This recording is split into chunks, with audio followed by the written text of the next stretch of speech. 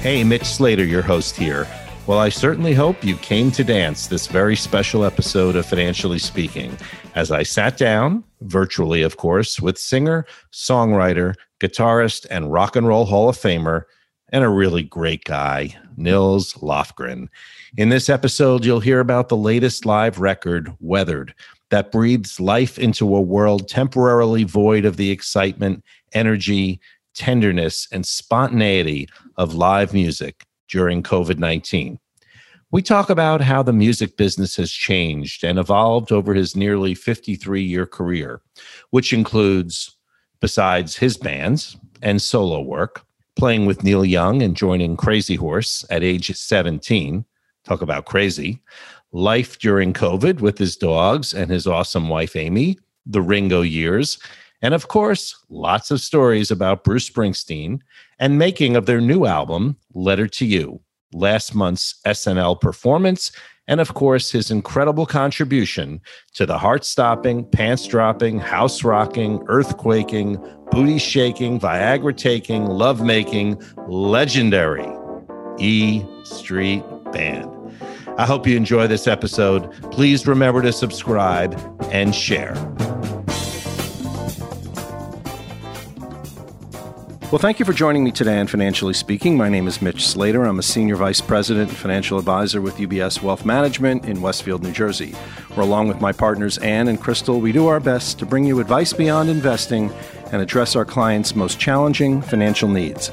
It's my sincere hope that each and every episode of this podcast will educate you on personal finance and real-life business issues of the day. So let's jump right in.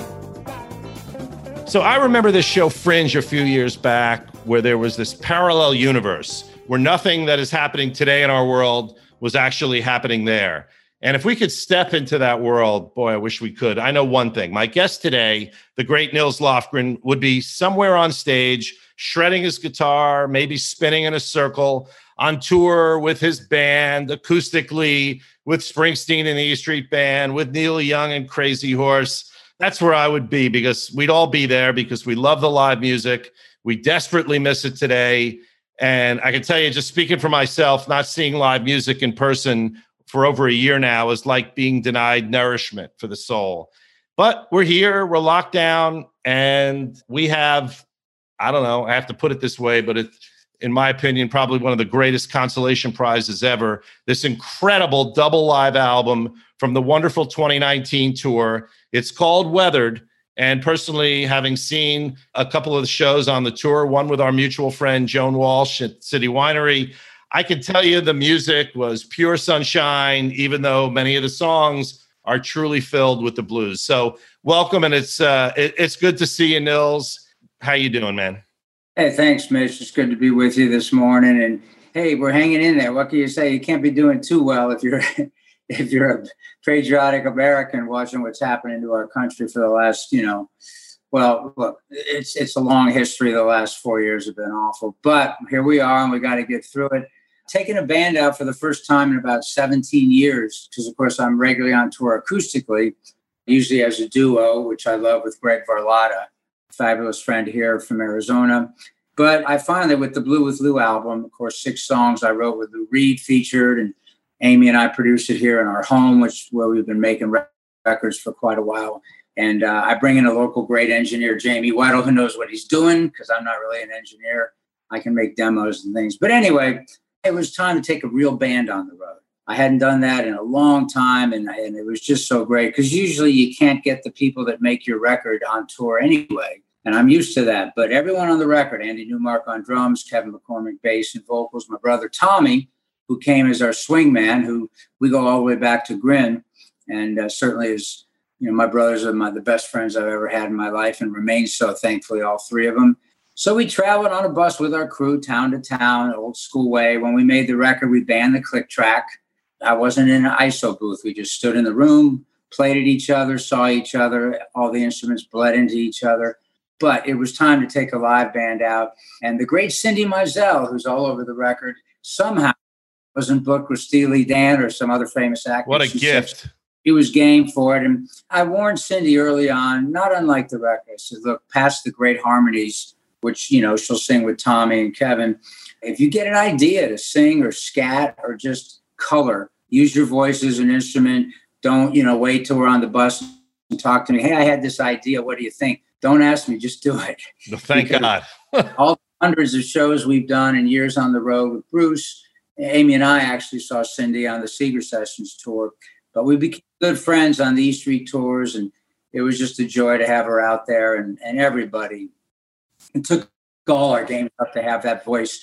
And you can hear a lot in the live record. Well, the big tear. We're going to play a little bit of Big Tears Fall on the show because Cindy, I walked away that night loving every minute of it, but watching her scat and some of just having her on those vocals on this great song was just really one of so many amazing moments. Yeah, as soon as Cindy said she was free and she'd like to do the tour, past organizing as a band leader, which I do sometimes, right? All the harmonies and giving everybody some rough ideas what to work on to come prepared for the rehearsal.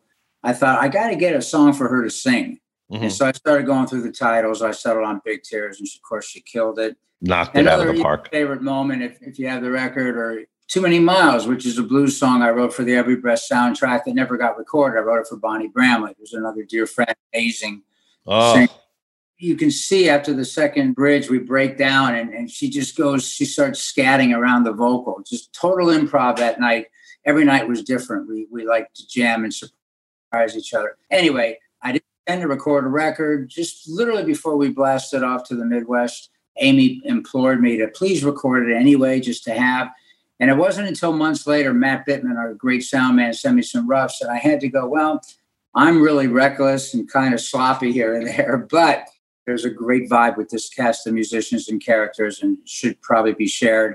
And then COVID hit, and I thought, well, I'm happy to be working on a double live album because there's no live music. I had a year and a half of maybe the best live work ahead of me in my life, coming up on my 53rd year on the road. And I was getting greedy about it and very excited. I was going to start with Crazy Horse and Neil Young at the end of April.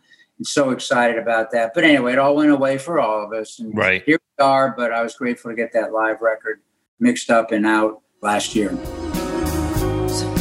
Don't it seem like the big tears fall from the children's eyes? Falling now. Seem like the big tears fall from the children's eyes.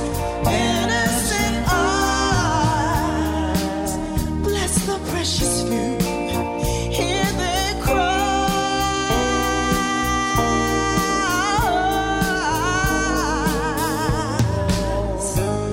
The big tears fall.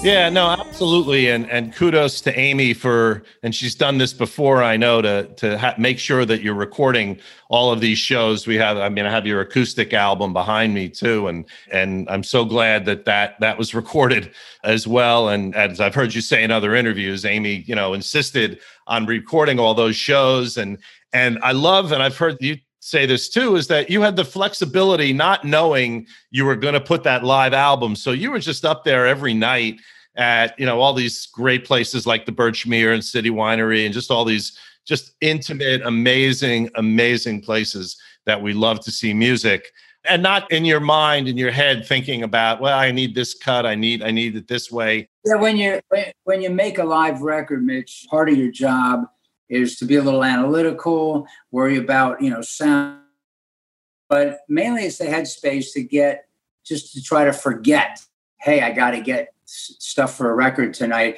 And knowing I wasn't going to make a record, every night I completely forgot about that we were recording. And I went out with my intent, which is why I said, let's not record, just to jam and be reckless and have only the people in that room with us experience every night, which was different. And I was able to embrace that and do it.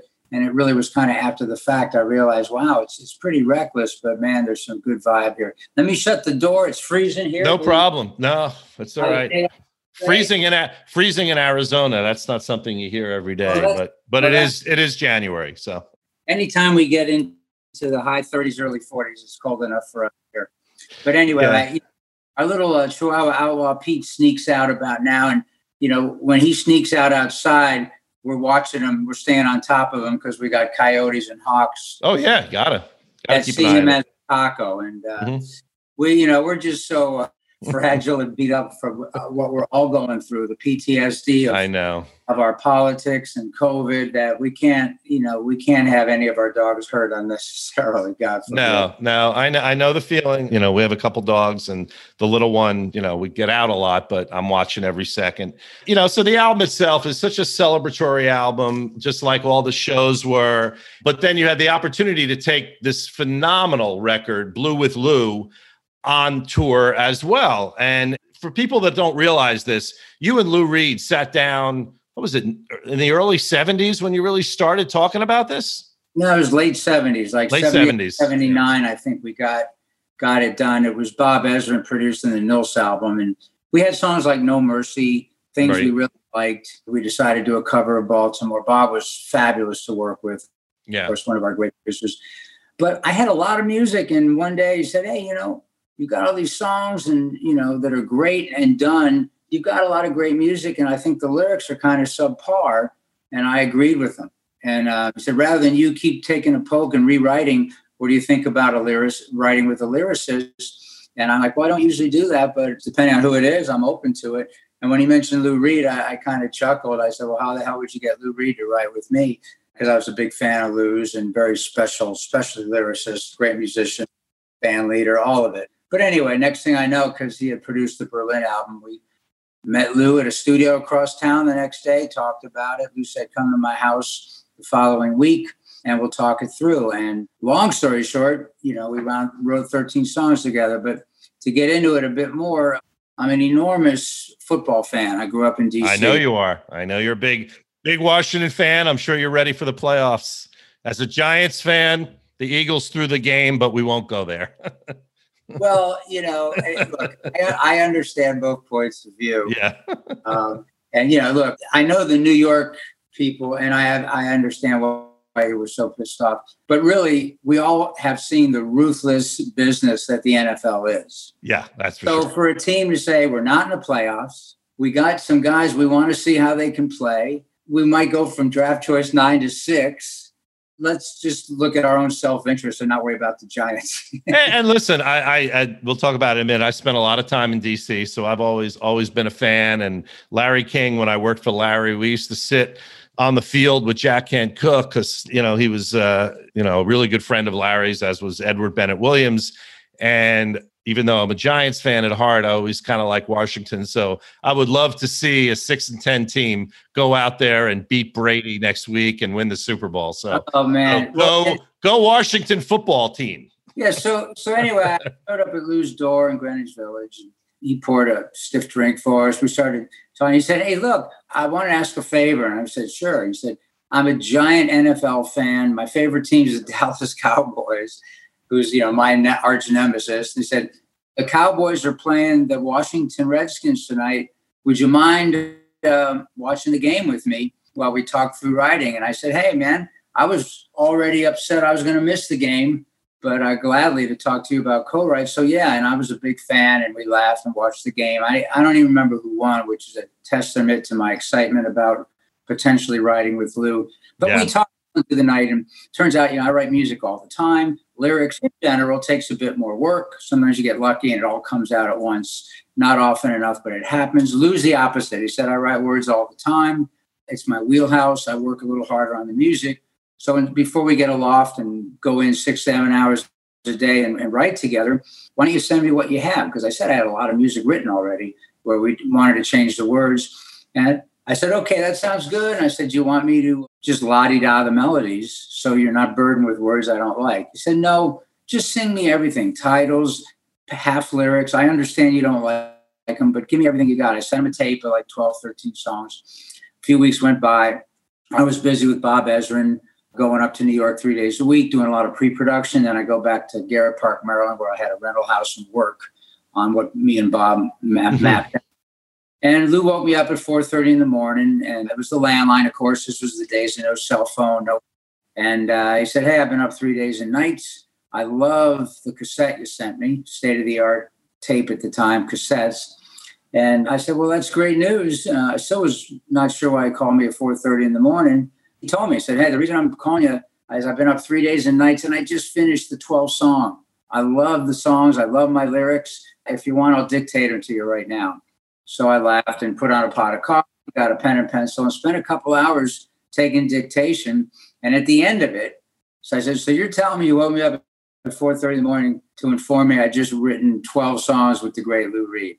And he said, yep, I did that. And he laughed and I laughed. And then I spent a few days putting the music to the lyrics, vice versa, with an upright piano and a guitar. Of course, at the phone call, he said, hey, I want to use 3 of these songs. Run it by Bob Ezrin. So Bob and I were happy to say, yeah, great, because Bell had 3 of the co-writes. But anyway, I'd used 3 on that album. I put out a couple ever since. Lou did a version of City Lights, which was a song I'd written, and he loved the chorus. And I'm keeping your chorus. I love the chorus, but I'm going to write. I've written a story about Charlie Chaplin, which is a much more powerful, emotional story about Charlie Chaplin's saga with our country and our government. And he did a great version, but he narrated it as only Lou can do. So I thought, on Blue with Lou album, I want to do a version with the original melody, which we did. Called my dear friend Branford Marsalis, asked if he'd be so kind. I just didn't feel, my heart wasn't in playing lead guitar through that song. It was just a vibe there. So Branford played this haunting sax, much like he did on another track. Love that cut, yeah. Which was on the Damaged Goods record, another incredible haunting lyric by Lou. Anyway, got the record done. We recorded it live in the home, just a few touches, a men's choir here locally, kind of like the I love how you use the choir in Blue Like Lou. What was the origin of that? Yeah, well, the origin was I really had it, and my heart wasn't in really producing a record a lot. So what I wanted to do was just because I hadn't made a record in a long time, I wanted to start back to the basics. No click track. I didn't want to do a lot of overdubbing of guitars and synths and pianos, which I can play, and I do that work, but it's very tedious at times. I wanted to try to record live in a room with the trio, not in an isolation booth looking through a window. And I wanted to really own the songs, not have to be, we'll fix the chorus later. I'll write those words later, which most people have done. So I got Andy Newmark and Kevin McCormick, dear old friends. We didn't even record for over a week, Mitch. We learned about 20 songs, and we learned to be able to play them. We tore them up, rearranged them, tried different speeds, different keys, until all 20 songs were ready to take on the road. And it wasn't even until then that we started rolling tape, so that we really own these things and we could jam, get deep into them. And, we might play it 4 or 5 times and find it growing. If it bogged down, we had 20 other songs. We just went to another song. So once we got the bed of things with the interaction of the trio, I didn't want to muddy it up because, if you have 20 great parts on a record, if they're all great, you're still pushing through the parts and you cannot hear every part. No matter who mixes it, they all share the space. So I didn't want to share the space much. I wanted what we did as a trio to remain loud and clear.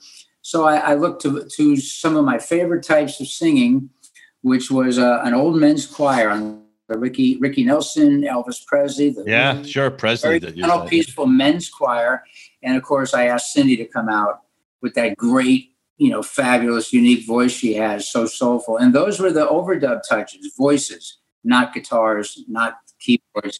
And that was really the crux of the vision of the record. Yeah. And it's a beautiful, beautiful record, folks. We will be linking, of course, to Nils's website. If you don't have Blue Like Lou, as well as getting the live version on Weathered, there's some phenomenal cuts there that we definitely want you to check it out.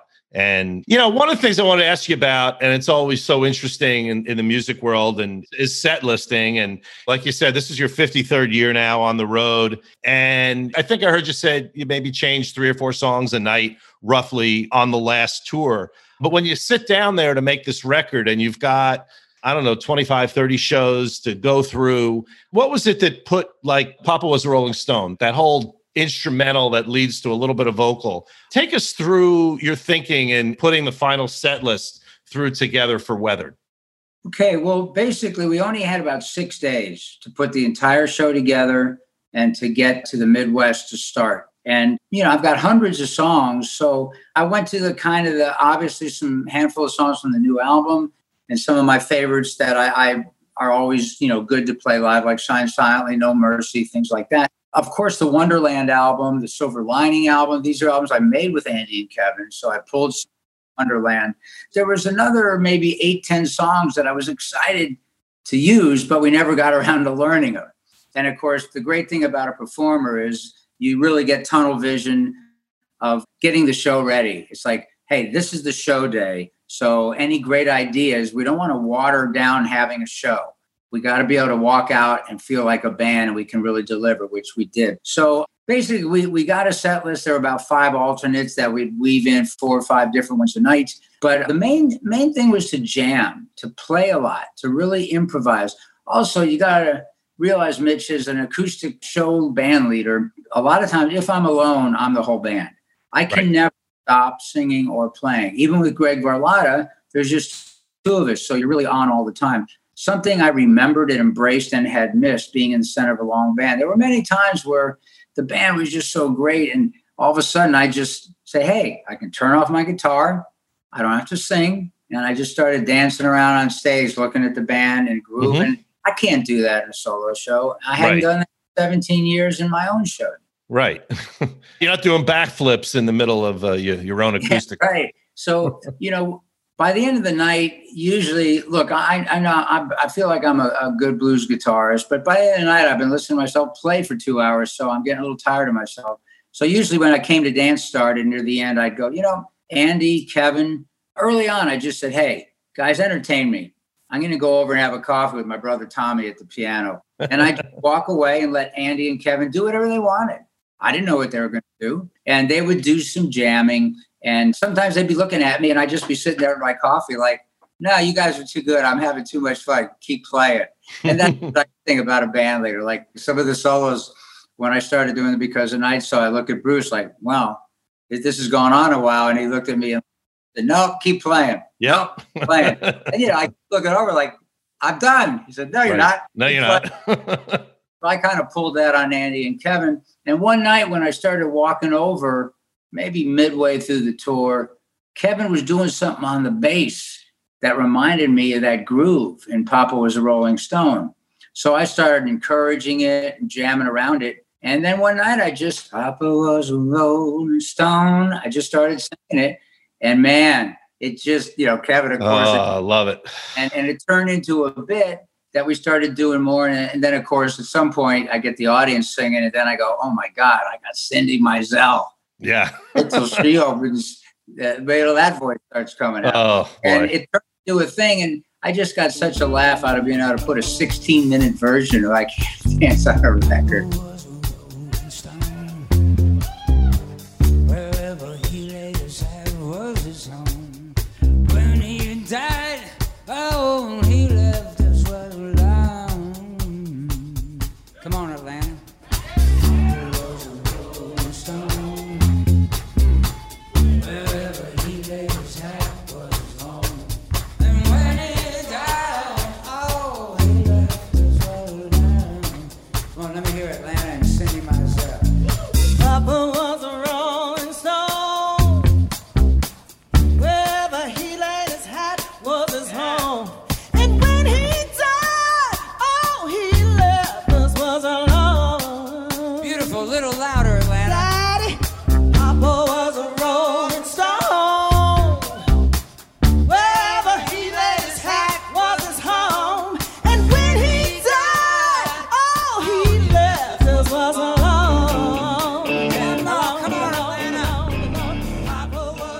Great. And as an audience member in a jazz club watching that style, it's just phenomenal. I think you did Because the Night, one of the nights I saw you too, you threw that in, but lots of live versions of that. The spirit of the whole thing, especially since in my mind I wasn't making a record, was to really be reckless. And the fact that I've been away from it over 15 years, I think I was having maybe a little more fun than if that's what I did all the time. I was having a lot more fun. And I really leaned on the band and let them take it a lot and had some pretty long jams. There's another big long one and a couple other songs like Give, one of the songs I wrote. And there's a little backwards guitar thing pedal where if you turn the dial all the way to the right, you don't get the sound you're playing. You only get it thrown back at you backwards, and you got to tap a rhythm like quarter notes, whatever it is. It throws what you're playing at you backwards. And if you turn the knob all the way to the right, you no longer get the initial notes. Just stuff like that. Being reckless and having fun. We actually did that on the record and just caught a good take where it's actually on the Blue Through album. Anyway, the goal was let's jam a lot and have fun with dear old friends with collectively probably a couple centuries of experience between the five of us. Of course, and having your brothers there, I mean, it's been so rewarding. And, when you guys were growing up in Bethesda, were you, I know you started out as an accordion player and really a maestro in the accordion world, which led to piano and everything else. But when you and when your brothers were sitting around playing, were you just playing a lot of music in the house? What were your parents listening to? I mean, I know it wasn't maybe the music you were starting out with, but what kind of was their generation that maybe had some influence? Well, we were lucky that both mom and dad loved to dance. That was their hobby. They loved music, and they appreciated and recognized the spiritual healing properties of music. So all the time they'd be playing big band music, Tony Bennett, Frank Sinatra, and they'd go dancing almost every weekend. They'd go dancing. So I think I was 5 years old. I said, hey, can I take accordion lessons? For some reason, in the south side of Chicago, every kid, it seemed like a lot of kids were playing accordion. Now, it's a big part of my mom's heritage. She's Sicilian. She was born in Chicago. My grandparents were immigrants from Sicily, Nicosia. And my father was a 3-year-old immigrant from Sweden, became a citizen. They met, he was a pilot in World War II. They met at a CYO dance in Chicago. But anyway, they danced all the time, played music all the time. So when any of us showed an interest in music, they encouraged it. And they paid for 9 years of hardcore classical accordion lessons for me, which was a great backdrop. But the way I see it, Mitch, between my mom and dad's, love of music and DNA, and between some higher power, I'm a really don't like any organized religion, but I do believe in some kind of higher power. God's fine to call him. For me, I got a gift of the way I put notes together that was not of my own making. Yeah, I practiced at it and I've used it, and it's led to 52 beautiful years professionally. But certainly the gift itself was not of my own making. So I'm trying to caretake it and best I can. But anyway, thankfully, all four of us play and sing. And we owe that to our parents' encouragement and their own musical, love of music too. My mom dabbled on organ a little bit. I'm a player piano. The four boys pitched in and got him a player piano years ago that they both played, sang, and danced in the home all the time. That's so great. Really, them that we owe the encouragement to, and whatever gift we got for music. And the dancing, listen, that stayed with you throughout all of your career, whether it was all the backflips you did back in the day. I know you got two new hips in there now. And in fact, if I recall, there was even some tap dancing on a previous tour. I remember seeing a little bit of that. Yeah, it's funny. Greg Varlotta, who does my duo with me, is an extraordinary tap dancer. So we worked it into the show. And, people love watching Greg do it. But I had him teach me a few steps, and I've been kind of an amateur tap dancer, especially 12 years ago. I had both hips replaced. Actually, I think it's 13 years now. I had to give up basketball, which was my love. I played football and basketball growing up a lot. We played a lot. You beat the crap out of Howard Stern. I remember that. Yeah, 34-4. Yep, exactly. I was his intern at DC 101, so I go way back with Howard, and I love that basketball. Yeah, I did Howard's show in DC originally, and I know.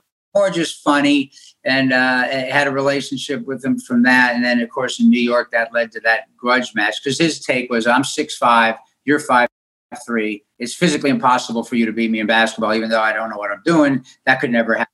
Got into an argument and had the game. But, the two metal hips, I had to stop playing basketball. The surgeon said, look, man, if you keep playing basketball the way you do on city courts, right? The rough 3-on-3, 5-on-5 games, you're going to destroy these hips in 2 or 3 years. We're going to have to pull them out. So I picked up tap dancing, and Greg gave me some lessons. And I still, I have a love for it. I put it in my show. Me and Greg would do it. And for a while, it was just a laugh to see me try.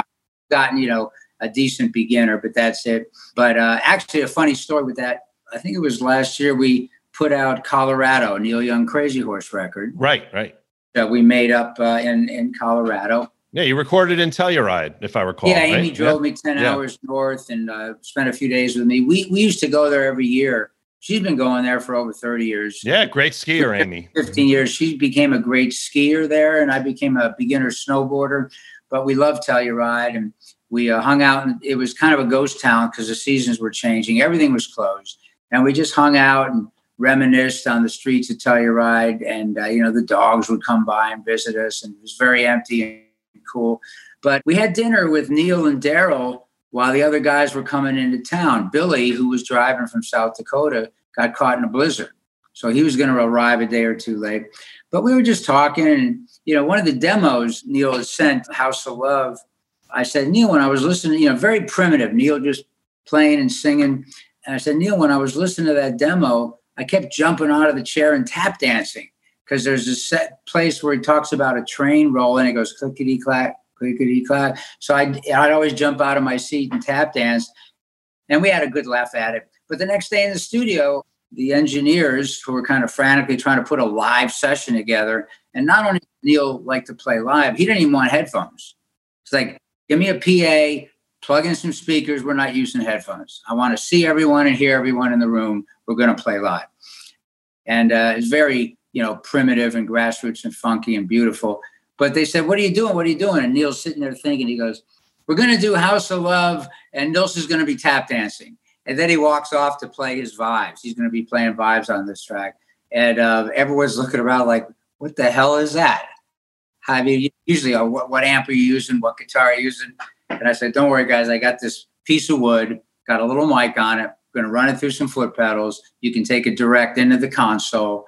And, it was just hilarious to sit there, our first song, tap dance. I'd like to say, hey, that's one of my oldest and dearest musical families is Neil Young, Ralphie. Well, it's completing the circle. I mean, for those that aren't aware, Nils was 16, 17 years old, and you were able to... Ancient 18 when I played on After the Gold Rush. But yeah. But when you met Neil and you went backstage, I think you were a little younger and you had the guts to sit there and play 4 songs for him. Yeah, I was just 17, and Grin was about to go to LA to look for a record deal. We'd struck out already in New York. Even though I was shy, I felt like, oh my God, I don't know what I'm doing. I've got to ask for advice. I snuck in on Neil and Crazy Horse. Long story short, he let me play 4 or 5 songs from the first Grin album I'd written. He liked them. He said, hey, why don't you hang out with us for a few days? Got me a cheeseburger and Coke. I watched 2 shows a night, and true to his word, he even called me from the road. And a few weeks later, when I got to LA and looked him up, true to his word, took us under his wing with David Briggs, his producer. And while Grin was finding our rocky way with David as our producer, about a year later, I was 18. Neil and David said, hey, we're doing this After the Gold Rush project. We want you to play piano, play guitar, sing. Ralphie will be there. Greg Reeves, bass player from Crosby, Stills and Nash. And I said, guys, I'm not a professional piano player. And they're like, well, look, Nils, we've seen your accordion trophies. We've heard you play accordion. We know you've been playing that since you were 5. We just need some simple, basic parts. We like your rhythms and melody ideas, so we think you can handle it. And at that point, what am I going to say? No? Yeah, so I exactly. said, hey, I'll give it a shot and do my best. So I practiced a lot. I was nervous about it. They would always go have lunch. We got a remote truck to Neil's home up in the hills of Topanga. They would always go up on the patio for lunch, beautiful outdoor view of the mountains. I would always stay behind and practice. We call it the Gold Rush Upright, which is the one I played on recently on the shows we did. It's always there.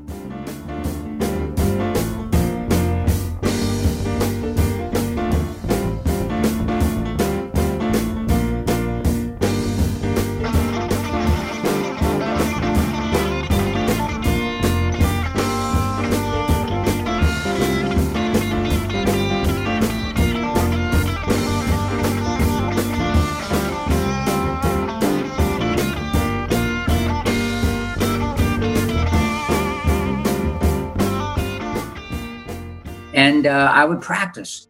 And usually I was alone, but this day Ralphie stayed behind. We were working on Southern Man that day. It was like bum, bum, da-dun, dun, da-dun. A halftime beat.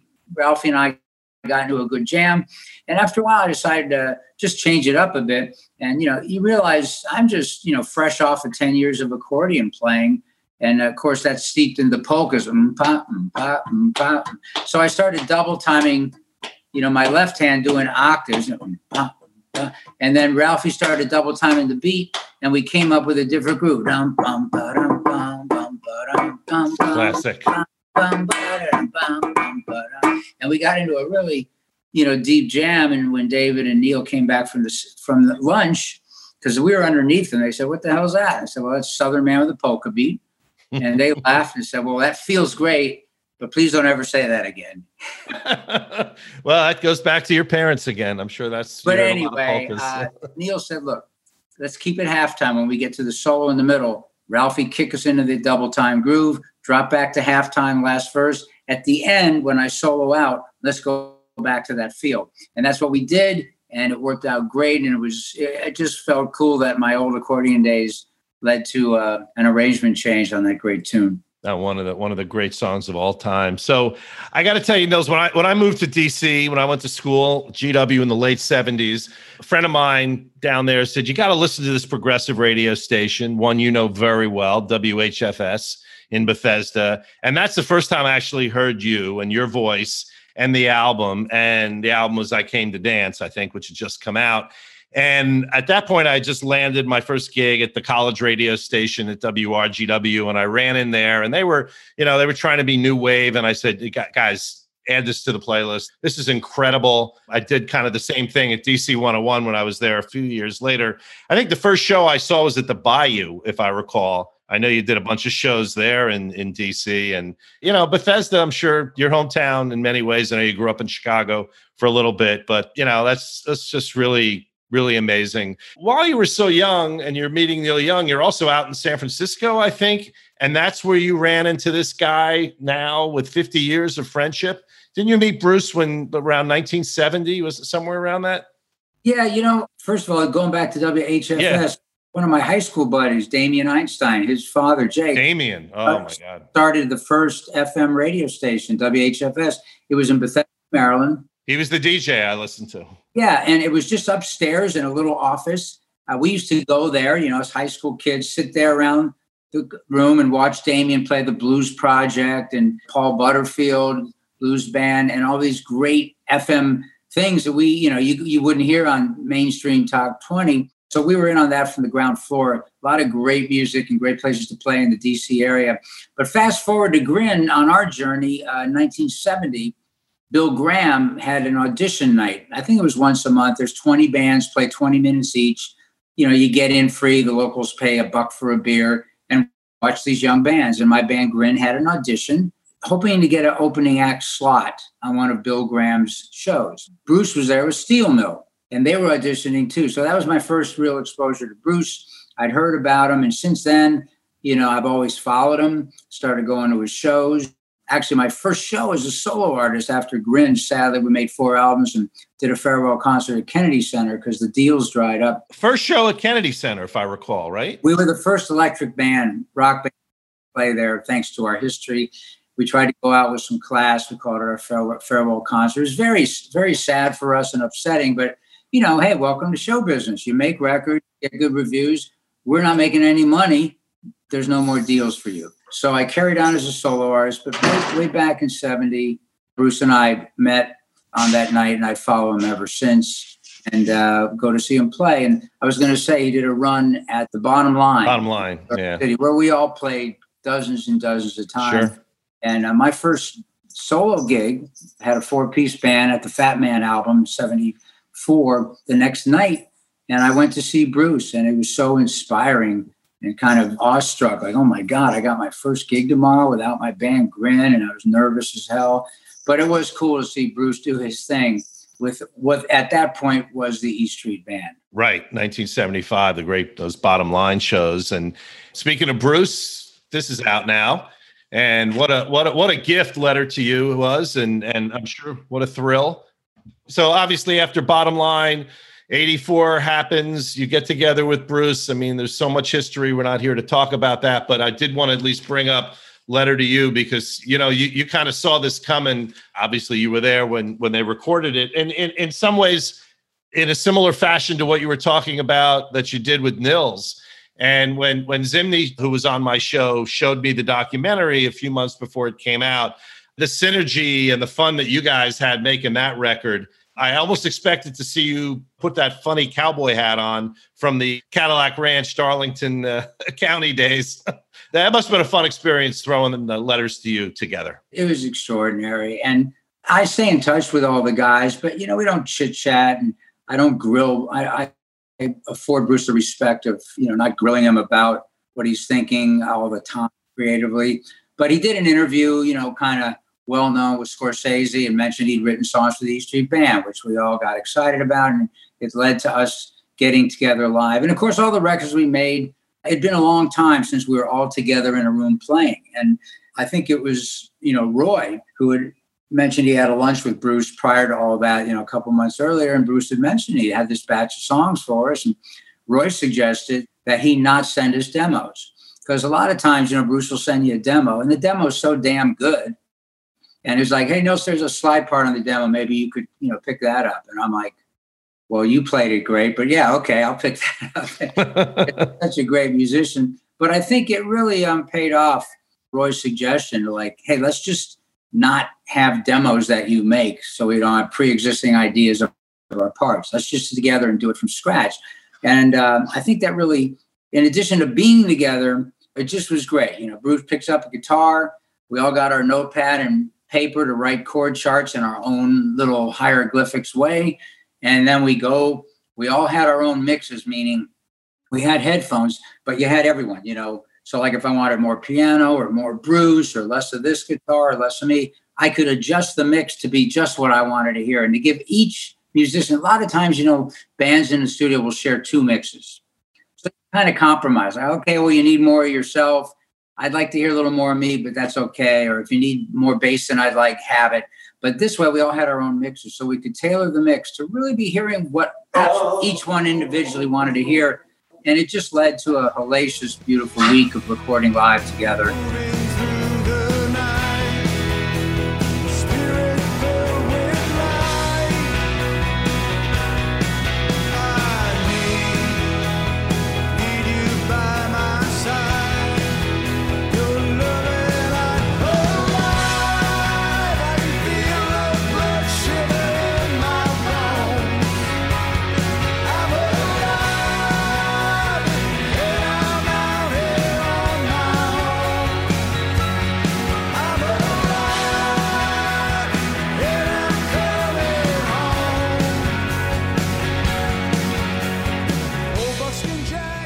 Thankfully, we were going to wait to go tour. Mm-hmm. And I think Bruce and all of us were hopeful that the people in charge, our government, would have their act more together and maybe, get really hands-on about the virus and getting to a better place like some countries have done very well. We didn't do that. No. So now I think, thankfully, Bruce realized touring may be so far in the future. There's a vibe here. People are hurting for music. And he made the decision to get the record out and share it with not able to play on a tour. And we're all blessed that he did that, of course. Yeah, no, of course. And expect to see more work like that this year and more special releases and hopefully early 2022 with vaccines in our arm. And I don't know, maybe the band should head to New Zealand and Australia where they got it right and start there. Well, they may be, God knows, they may have like a lot of bands in line trying to organize a trip to New Zealand. But anyway, I all got to just be patient, stay healthy. That includes everyone in the audience. I mean, God bless all the frontline workers, the nurses, the doctors. We have a lot of friends that are in that field that are just so dismayed at the awful, support and help from our government, the lack of it, the lack of common sense, the bullshit and the lies constantly. I mean, look. The experiment in freedom can be, let people get rich, but not at the expense of the truth, not at the expense of science and health. And that's our experiment in freedom has gone awry. And now it's on all of us to correct it in our own way. And of course, I hope, other than, I got my fierce wife, Amy, on Twitter warring with all these awful people and ideas for years. That really led to me writing what was my first protest song in a while, Rock or Not, which is Blue with Lou album, and it made the Weathered. It's on the Weathered album. I love it. Yeah, that was inspired by Amy and her work on Twitter, and just all the great, fierce women through history that, we still, get out of the way, man. Look what we did in thousands of years. Let's get out of the way. Let the women run the show for a while. Without a doubt. And speaking of you and Amy, you guys also, are so involved in so many different nonprofits, and you've got the bands that you got that are on your website. And that's for this organization. If I believe it's out of Kenya, and it's helping educate kids. Yeah, there's this great charity where there's nomadic tribes that roam in Kenya, and the mothers make these bracelets and sell them. And they're at my website as a charity. And every bracelet... The Thorn Tree Project, I believe, is what it's called, right? Yeah. Every bracelet sold buys breakfast for a year for a student. And there's these incredible teachers that roam with the tribes and teach the young kids, especially the girls, and teach them and educate them. And that, is such a brilliant thing when you see people with nothing stepping up and helping others. That's what we need more of. So Amy turned me on to that. We had them on the road, on the tour. We had them out at the merch table, and they were enough. The people in charge of the project actually went back to the Kenyan mothers, and they were kind enough to make bracelets with Nils on them that we at the show, as they sent Amy like a batch of 100 of them or something. So all the money we get goes to that charity, and it's a worthwhile charity. You can check out at nilslofgren.com. Beautiful charity doing. Oh great. Yeah, no, absolutely. And had I not given mine to my nieces and my daughter, I'd have one on my hand today. But I've been handing them out. So I always forget that Financially Speaking is the name of my show every now and then. So I just want to bring up a couple of quick things and then close with something. Is the music business, Nils, obviously hell of a lot different today than when you walked in on Neil Young and got things rolling back in the 70s.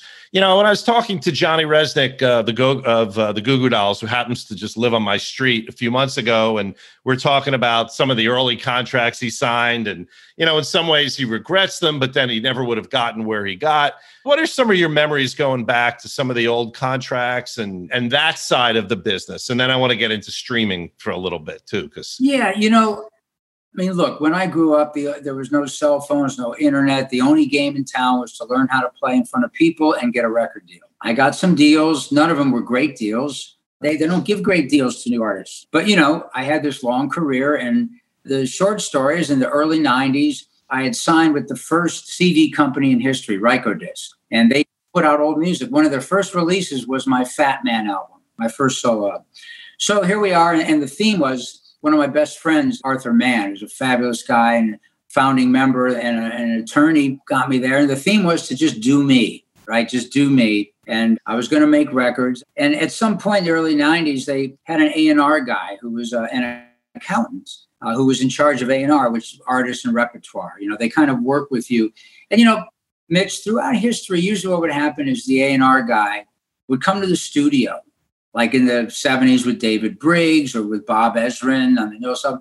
And they just kind of sat there. And usually what they did was just make sure their money wasn't being wasted. They see you and a producer that they picked with you working and getting stuff done. So they're like, okay, no worries here. That was it.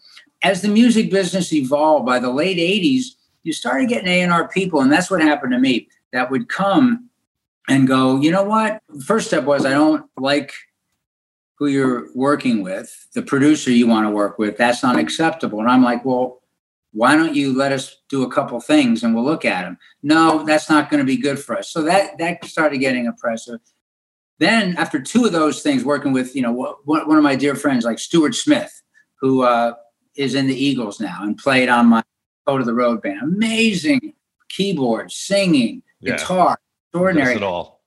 Stuart and I were all excited. We made a couple of demos. No, you can't work with him. Then there was somebody else I wanted to work. No, you can't work with him. I said, all right, guys, this is getting silly. You pick somebody. Let me check them out. So they picked somebody. Eric Amble did a great job on Silver Lining. Eric and I got together. We did some demos. Yeah, good. But they came down to my basement in Maryland, and we were all excited. We had all these songs. He said, I'm sorry, before this, I sent 35 songs that I was really feeling good about. This was after the album with Eric Ambel, Crooked Line. Crooked Line, yeah. And I was getting ready to make Damaged Goods. I had 35 songs. Never have that many songs. Usually I try to get 15 or 20 before I say, okay, let's figure out how to make a record. And I was really excited about it. And even later, after a lot of trial and error, even Bruce said, hey, there's some really great songs on Damaged Goods, Nils. I really enjoyed the songwriting on that. And I took that to heart. But they sent somebody down who said, you know what? We don't like any of these songs. I don't think there's a record here. I don't even think I feel good about you writing anymore. I think we're going to give you a list of people to write with. And I was like, are you out of your mind, man? This is some of the best songs I've written. And I got so pissed off. I jumped in my car. I drove to Philly. I walked into Arthur Mann, my buddy and friend who brought me right on this. And I said, Arthur, you must fire me. I'm begging you to fire me. Get rid of me. I don't belong here. I told him what happened. I said, this is madness. Please just fire me. Well, Arthur totally understood. He's my friend, but he's also a partner, right? And in the business world, you can't just throw all your partners under the bus. So it was a year and a half of hell of lawyers and arguing and compromising before I got a release. And once I got my freedom, I said, you know what? I can never have a record deal again. This was the early 90s. You had the internet now. And I found some great friends, Dick and Linda Bangham, who still run my website. We formed a website. I started making music on my own, complete freedom. I mean, of course, smaller numbers. You don't have a big company offering promo and all this. I didn't care. I had freedom. I had musical freedom. And I managed to do what I wanted up till then, like me and Eric Ambel when we made Crooked Line. I love that record. Eric did a great job. But when they'd come down, it was just like blowing smoke. And we just you felt like a psychiatrist. Like, yeah. And they're like, these 5 songs are big singles. I think they're going to be great on the radio. And we're like, that's good. That's good. I'm glad you hear 5 singles. Great. You just kind of psychiatrist the guy till he leaves your home and goes away. And that was so different from the old days where they just wanted to make sure you weren't wasting their money and having parties instead of making music. So that's why I needed my freedom. I got it. I've been free ever since. Of course, fast forward through these years since the early 90s, Dick and Linda Bangham, Linda runs the website. Dick does all the artistic stuff. Amy designs the merchandise and oversees all the artwork.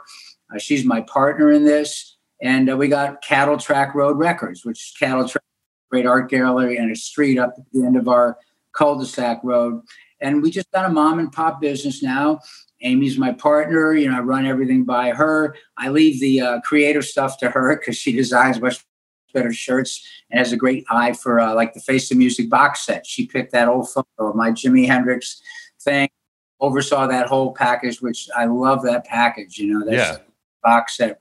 But so there's a joy in this, having that freedom. And that's what I would say to younger people. Just really don't sign a long-term record deal, please, until...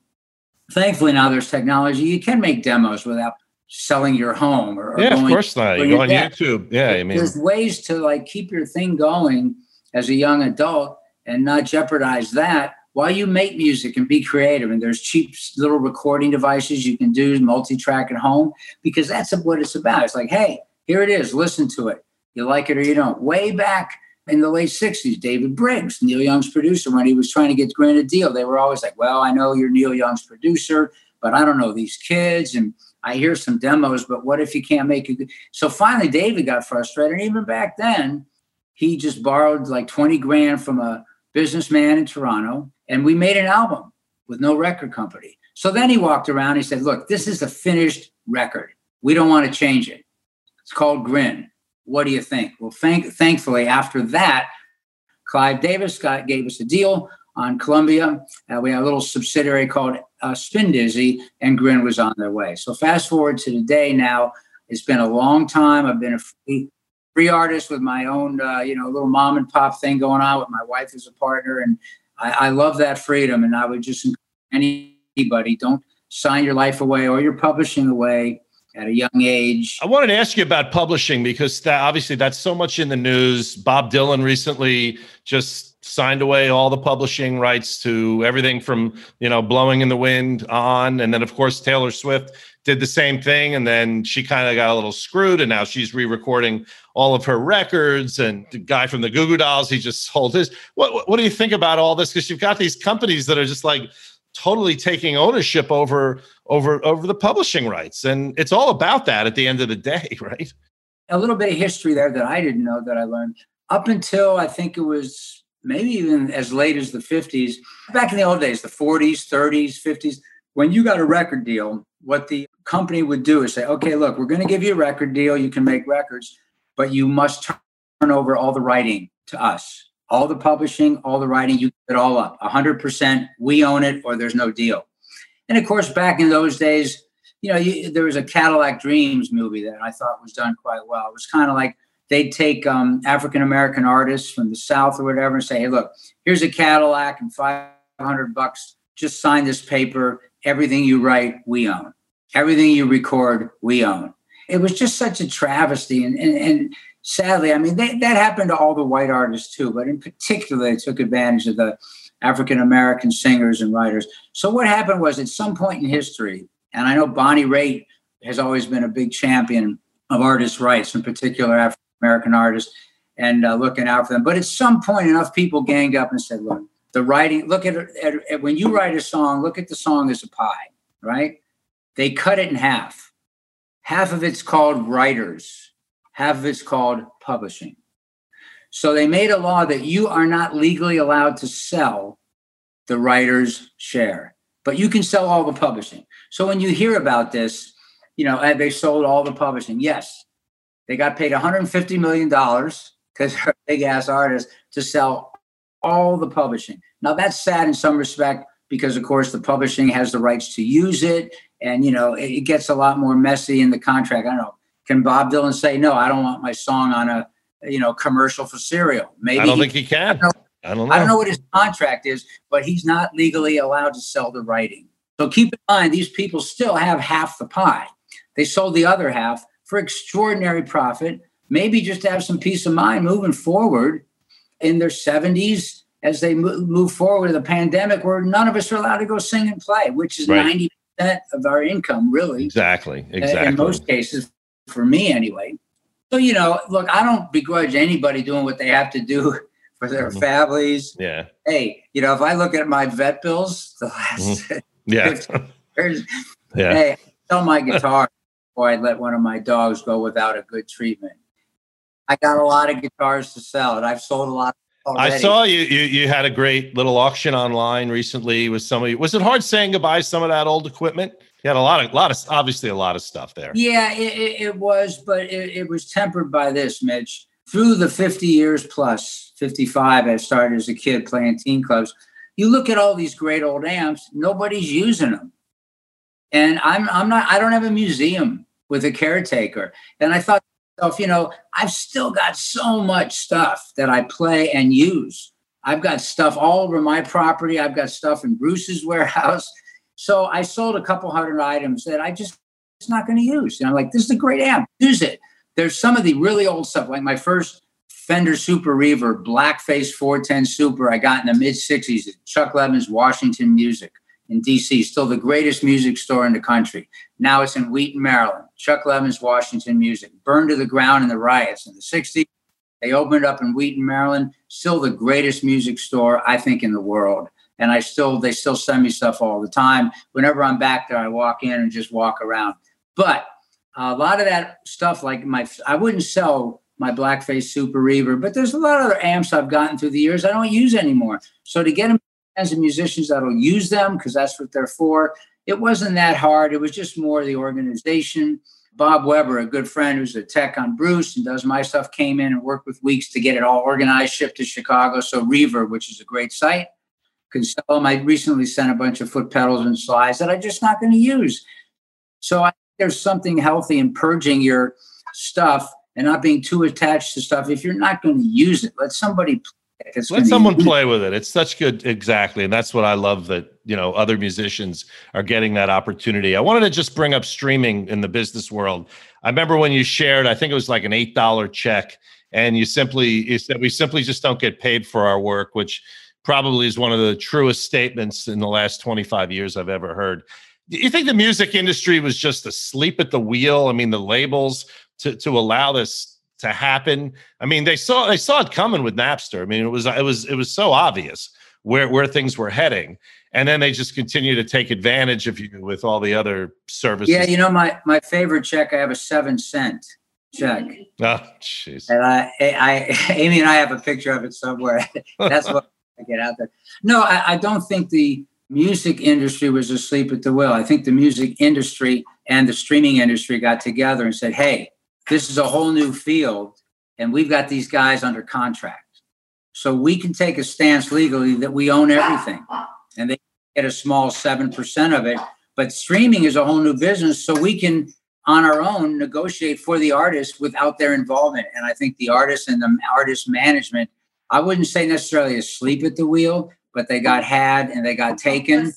And when you wade through court systems and a company has millions of dollars and dozens of lawyers on call, and they're like, hey, there's your name.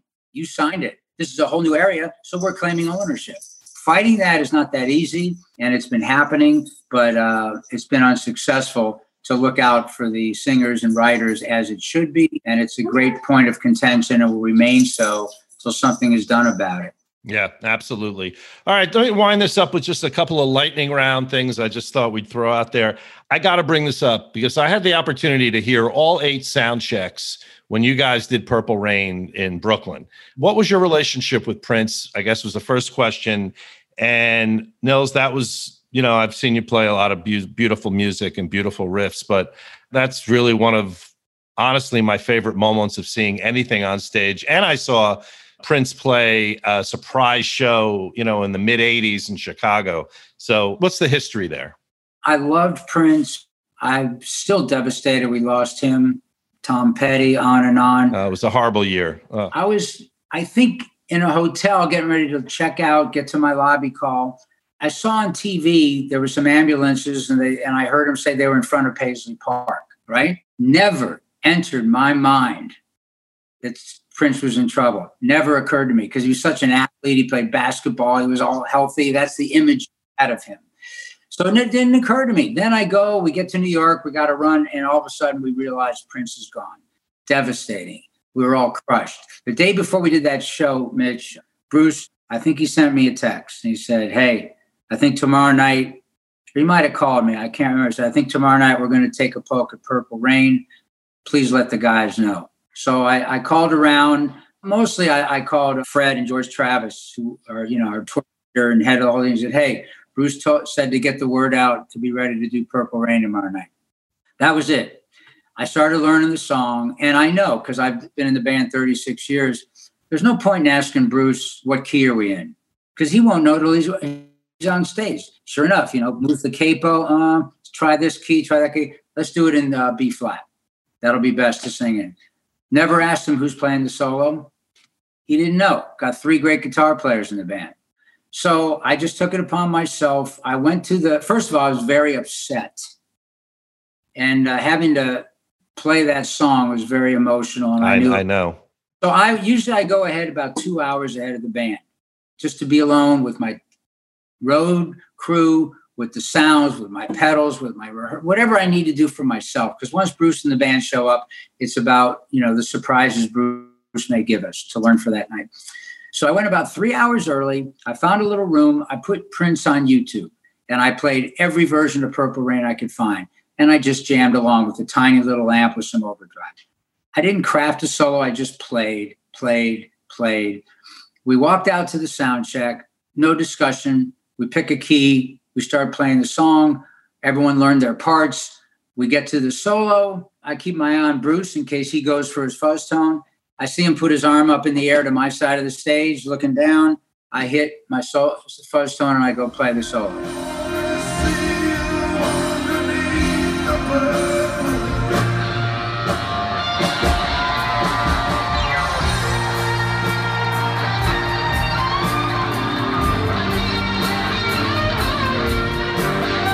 played it, ended the song. That was it. It's like, okay, I think we'll open the show tonight with this. No discussion about it. He could have pointed to Steve. He could have played it himself. We got 3 guitars. Right. And there was no discussion. I played it, said, we're good. Let's open the show with it tonight. So then I go back and I keep jamming to Prince on the thing. An interesting thing this night, one of my guests was going to be Stephen Colbert and Evie. Right. And a couple family members. Yeah. Massive fans of Stephen Colbert. Yeah, and the nicest people in the world. They're next door neighbors to good friends of mine in Montclair. And really, brilliant. Love Steve and Evie. Brilliant talk show, brilliant comedian. We used to watch the Colbert Report. Amy and I would at show live in New York. We actually went to see him a month earlier when we were holed up in New York because we based out of New York playing around. Right. We went to see the show, went back and said hi to Stephen and Evie. And of course, Amy invited them to an E Street show. Mm-hmm. You know, just said, hey, you should come see the band. They're in great shape.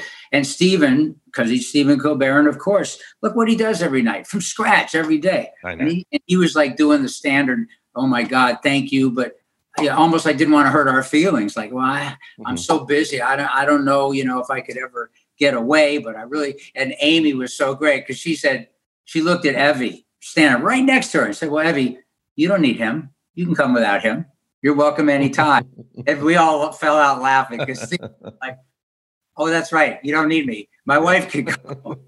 Anyway, I stayed in touch with them. They came. And honestly, Mitch, I said, please come early. You have to get there really early because when we get closer to the show, I'm running from Bruce's room to the band room, doing practice, different songs. Bruce gets ideas. Oh, here's 3 songs we haven't played in 50 years, maybe.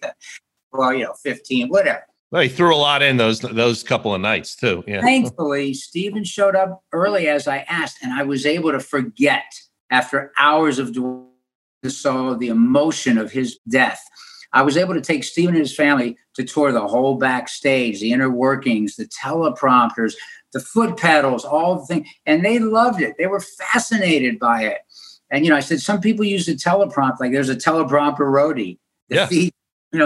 Somebody, Patty may want chords and lyrics. Bruce wants lyrics only. But, it's like some people are like, hey, I'm only going to play, 13 songs a night and I can't be bothered to memorize the lyrics. And every night's the same. So Bruce used, like at the end of the Wrecking Ball tour, I think we decided, somebody did the math and we played 267 different songs. 267 different songs. Yeah. So Bruce uses this because he'll get a sign out of the audience, like some great rock song from the 60s. Say, guys, let's try this one. He'll throw it down the stairs and they're surfing the internet to find the lyrics to get him in his teleprompter in 18 seconds because we're at his mic figuring out what key are we going to do it in. Yeah. Some like, how did the bridge go? How did the bridge go? Oh, shit, the bridge. And then if one guy in the band has an idea, we're good. If no one has an idea, Bruce goes, well, just fake it.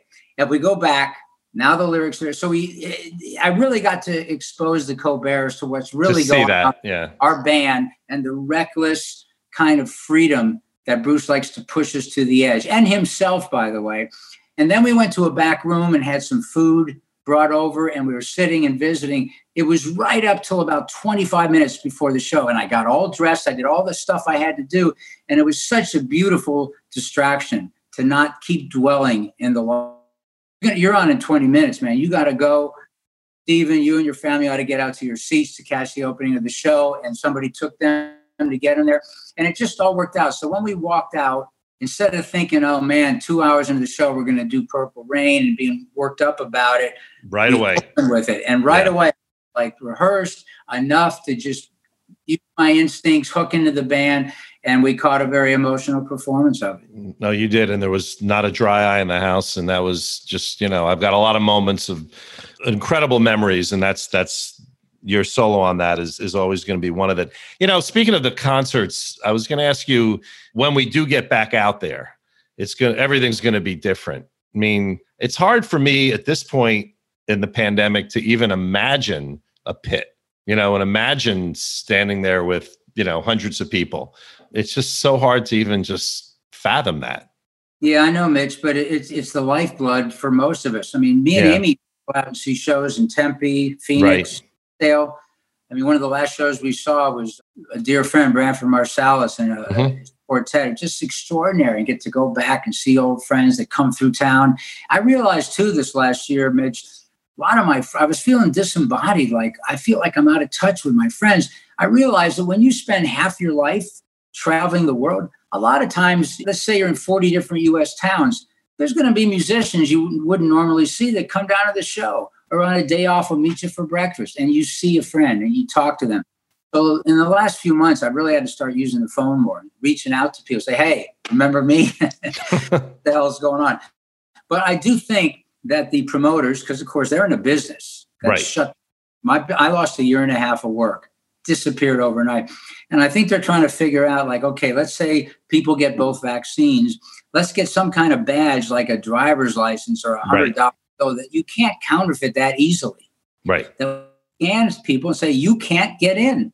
But if you have a badge, safe. And if everyone now, to take that to the scale of 300 people in a bar, that's one thing. To take it to a scale of tens of thousands of people, that's an enormous undertaking, but that's the task until there's a cure. There is no cure. There's a vaccine. At some point, we're going to get to a place, I hope, where with this badge, you're in. Without it, you come in, and to keep it that hardcore to protect everyone, protect the band. I know some big bands have done pay-per-views and big concerts, and very successful. And I'm sure sitting at home, it's fun to sit there and look at it. It's not the same.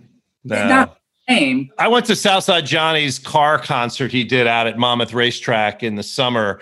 And, you know, I love Johnny, and it's always a lot of fun. But, man, that just, sitting in the car, it's not the same. And in the not even close. And it's in the case of me or the people I've worked with and, Patty's bands, I've been out on the road. Patty has some great bands. Right. Willie Nelson I've gotten to play with, Bruce, Neil Young, Ringo, all-star bands. Yeah, of course. Like, literally, the audience is as valuable as any member of the band. What they give us and the energy they give us and the sizzle in the room and the expectation. I often talk about, when you walk out with Bruce, I don't care if you're Italy, Spain, Sweden, Poughkeepsie, Albany, Chicago, it don't matter. It's like you're playing a Super Bowl for a hometown crowd. And somehow you've been guaranteed a win, and you're just working on the point spread. That's it. How big is the win going to be? That's extraordinary. And without the audience, that's gone. They are as valuable as any person in the band, including Bruce. Man, they're it. That's where the energy and the vibe come from. And we feed off it, and we love it. And it takes us places we never have gotten, in a studio, in a rehearsal hall. Yes, great, funny moments, beautiful moments. Nothing rivals that. Get to that point. Hey, people may play. You got to, make a living. People want to hear music. I'd rather sit in my car. I haven't gone to those car concerts, but man, that's what we're all waiting for and hoping to get to. And the sad thing about mankind is we have the technology, we have the science, but we don't have the political will because of all the madness. And it comes down to money, greed, racism, power that is destroying. And can you imagine if 6-8 billion people on Earth were all like-minded, like, say, people in New Zealand?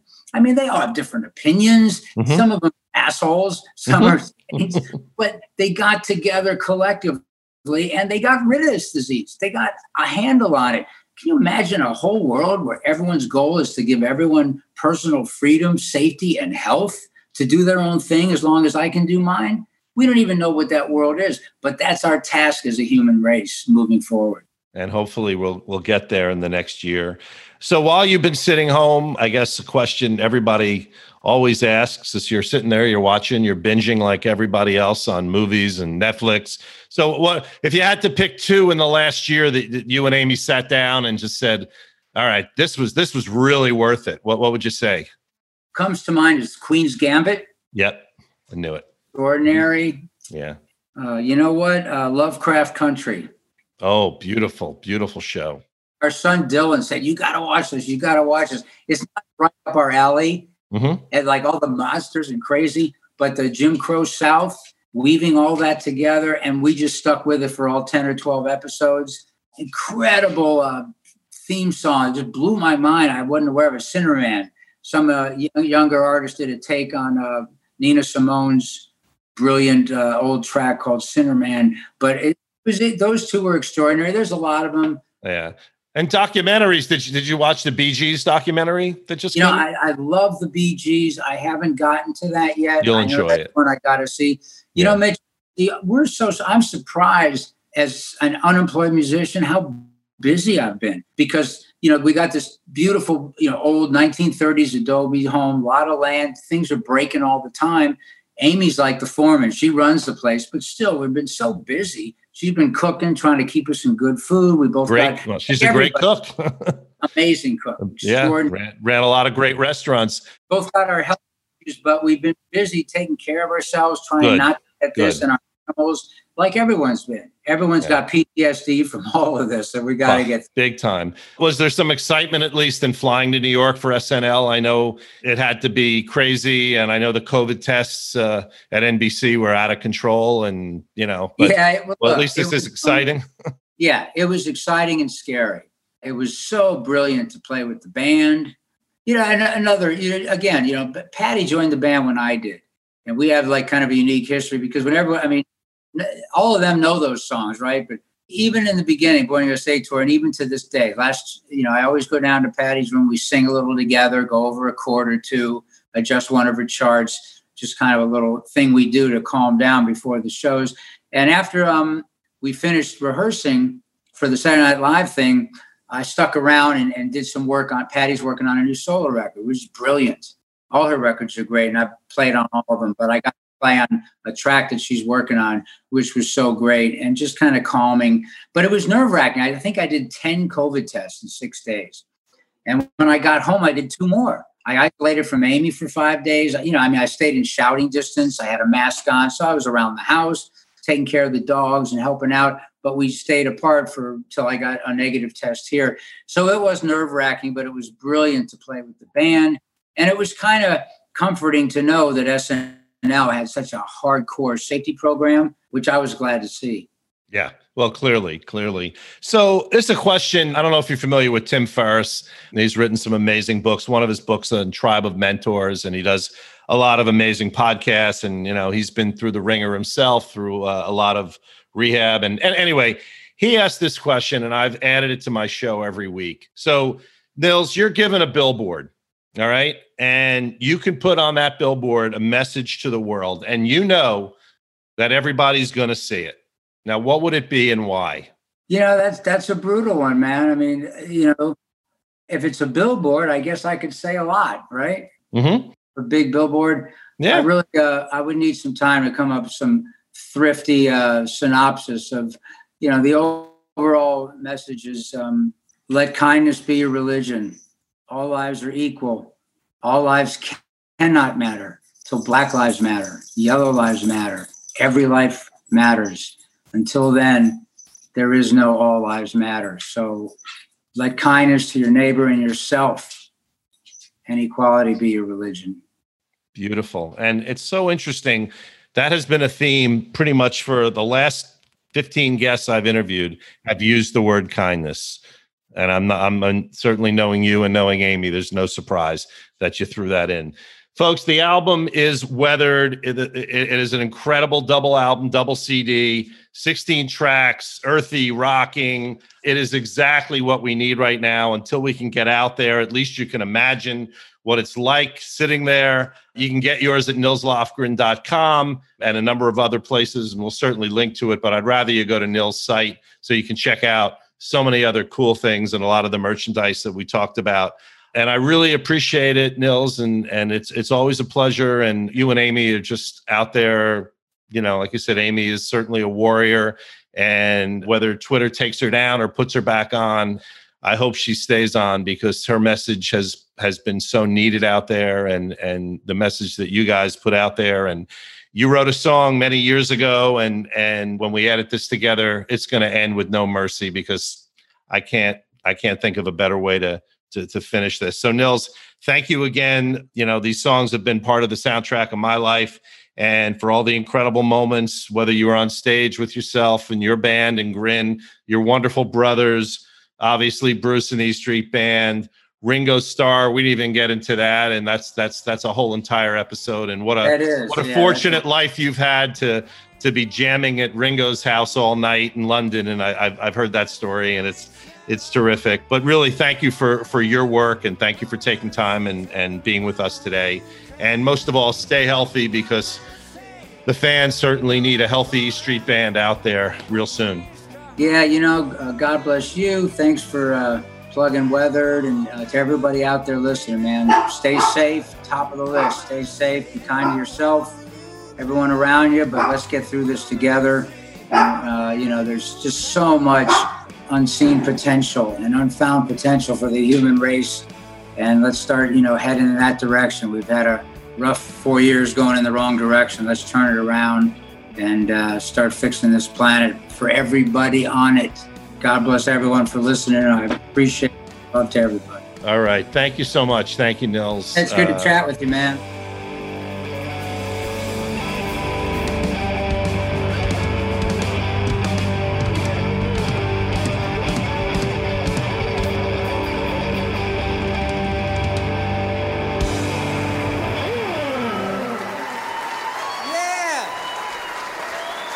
Andy Newmark on the drum.